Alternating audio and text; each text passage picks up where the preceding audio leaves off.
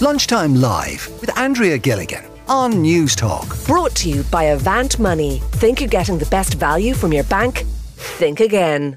Now, Austin Stack, who is the son of course, for the murdered prison officer Brian Stack, he was speaking on News Talk Breakfast this morning. Take a listen. This is something that it is a creep. It's a narrative that has grown. You know, the young kids that are predominantly young kids, teenagers up to their people up to their mid-20s that are doing this.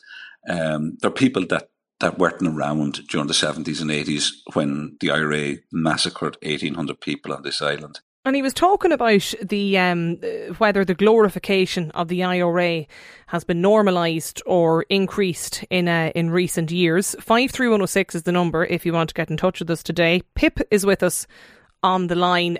Pip, you describe yourself as a Southern Irish Protestant Republican pacifist.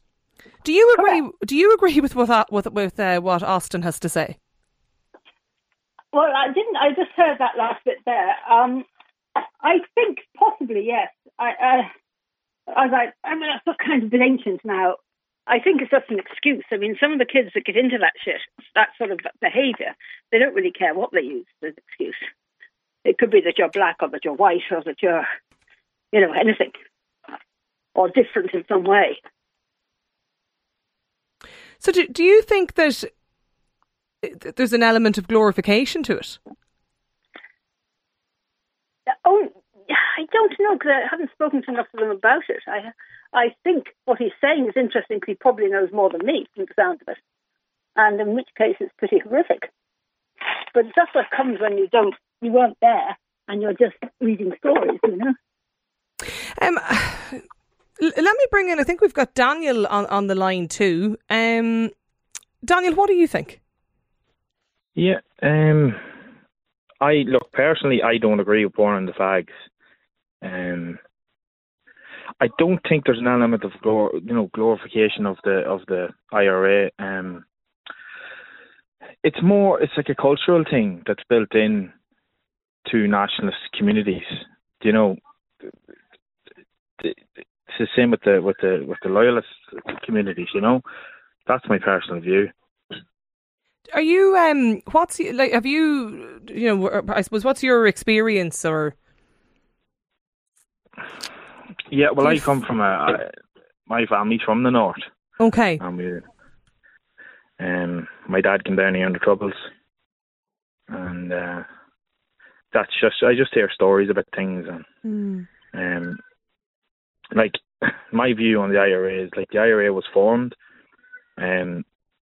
by the British government and the Free State, as a consequence of creating the apartheid state of Northern Ireland at the time. Do you think though, like when you hear, I suppose, rebel songs, yes. when there've been with the various different events, and we've only had that quite recently as well. I mean, there was pro-IRA chanting at the Fail in Belfast there recently as well, and there was even at the Limerick homecoming, there was Sean South from Garryowen was been sang at that, and like, does that glorify?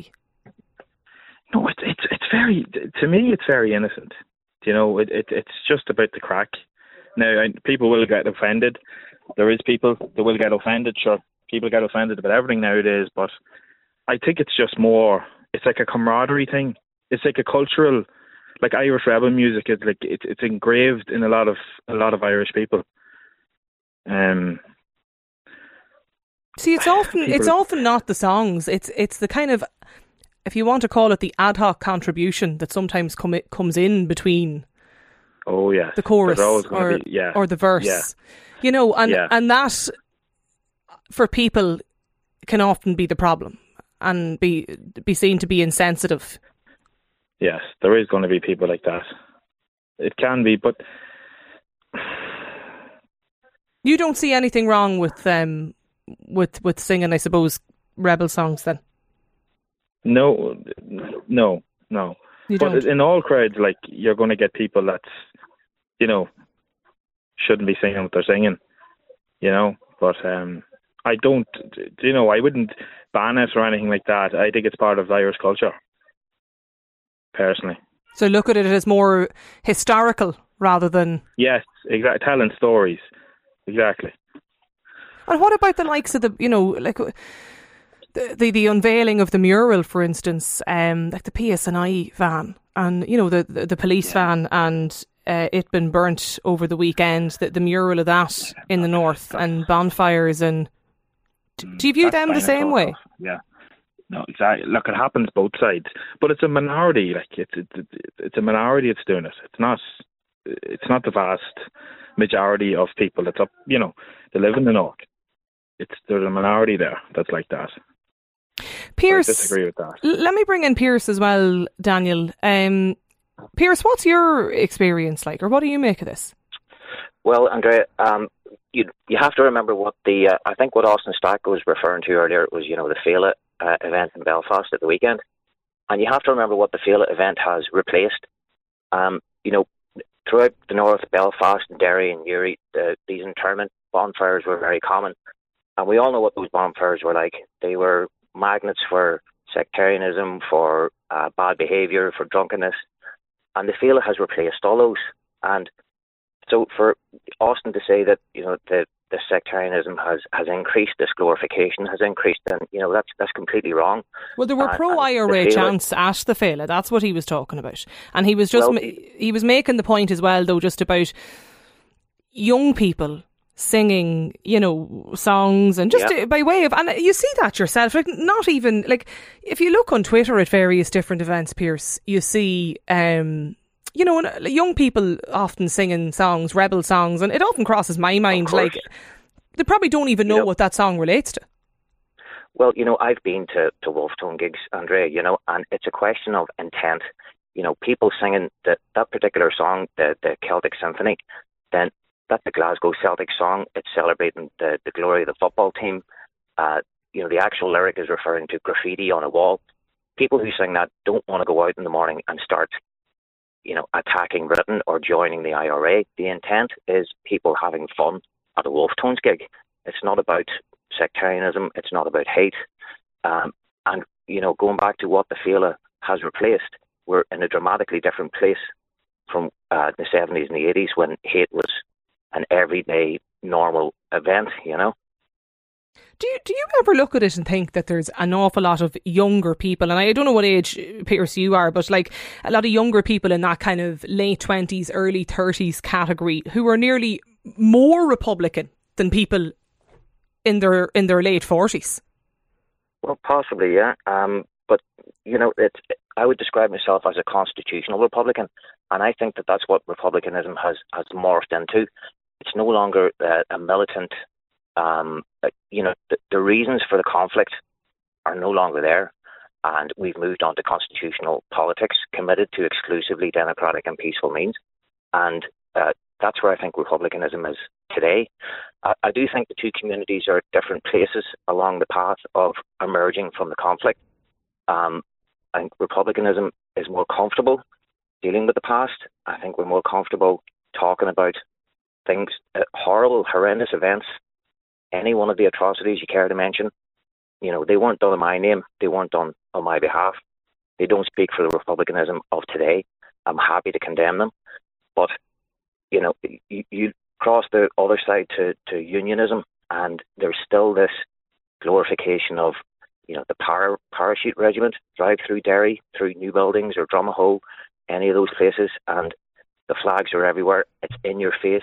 It's normal. It's defended by unionist politicians up to the highest level. And, you know, I do think the two communities are in different places. Mm. So you don't think that there is a increased glorification then of the IRA? Compared to the 70s and the 80s, it's dramatically not there. And what happens today is, like I said, the intent behind it is just not there. Mm. Republicans of today don't harbour the hate or the sectarianism of 30, 40, 50 years ago. Those days are gone. I mean, I do look, when you see sometimes, you know, people on Twitter and videos and young people, like incredibly young people singing some of the songs, and there is absolutely no way that they understand the reference or what. They're sometimes just singing songs and singing along to songs that they know or half know the words of, and they don't actually know the meaning of it.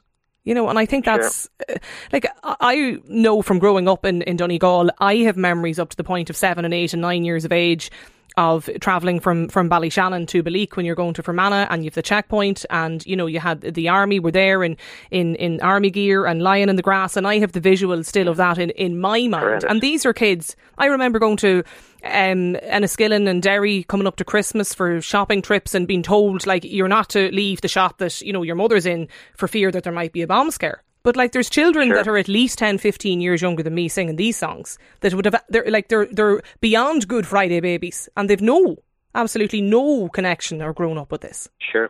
Well, getting back to what you mentioned about, Kneecap and the unveiling of their mural, you know, they're a hip-hop band who are courting controversy, you know, and that's one of the things that hip-hop acts do. They're kids. I don't see any harm or any intent for harm for what they're doing or what they're saying. Right. Certainly they probably weren't born during the Troubles, but they have no intention of going back to the Troubles. No, and I heard them say that, actually, funny, in a recent interview too. Unfortunately, Pierce, we're going to have to leave it there for the moment, but thank you for joining us on the programme today. That's all we have time for. As always, you can listen back to any of the show. You can get it at the News Talk app. Just subscribe to Lunchtime Live. My thanks to the production team. Tom is in for Sean next. I'll be back Lunchtime Live midday tomorrow. Lunchtime Live with Andrea Gilligan. Brought to you by Avant Money. Weekdays at midday on News Talk.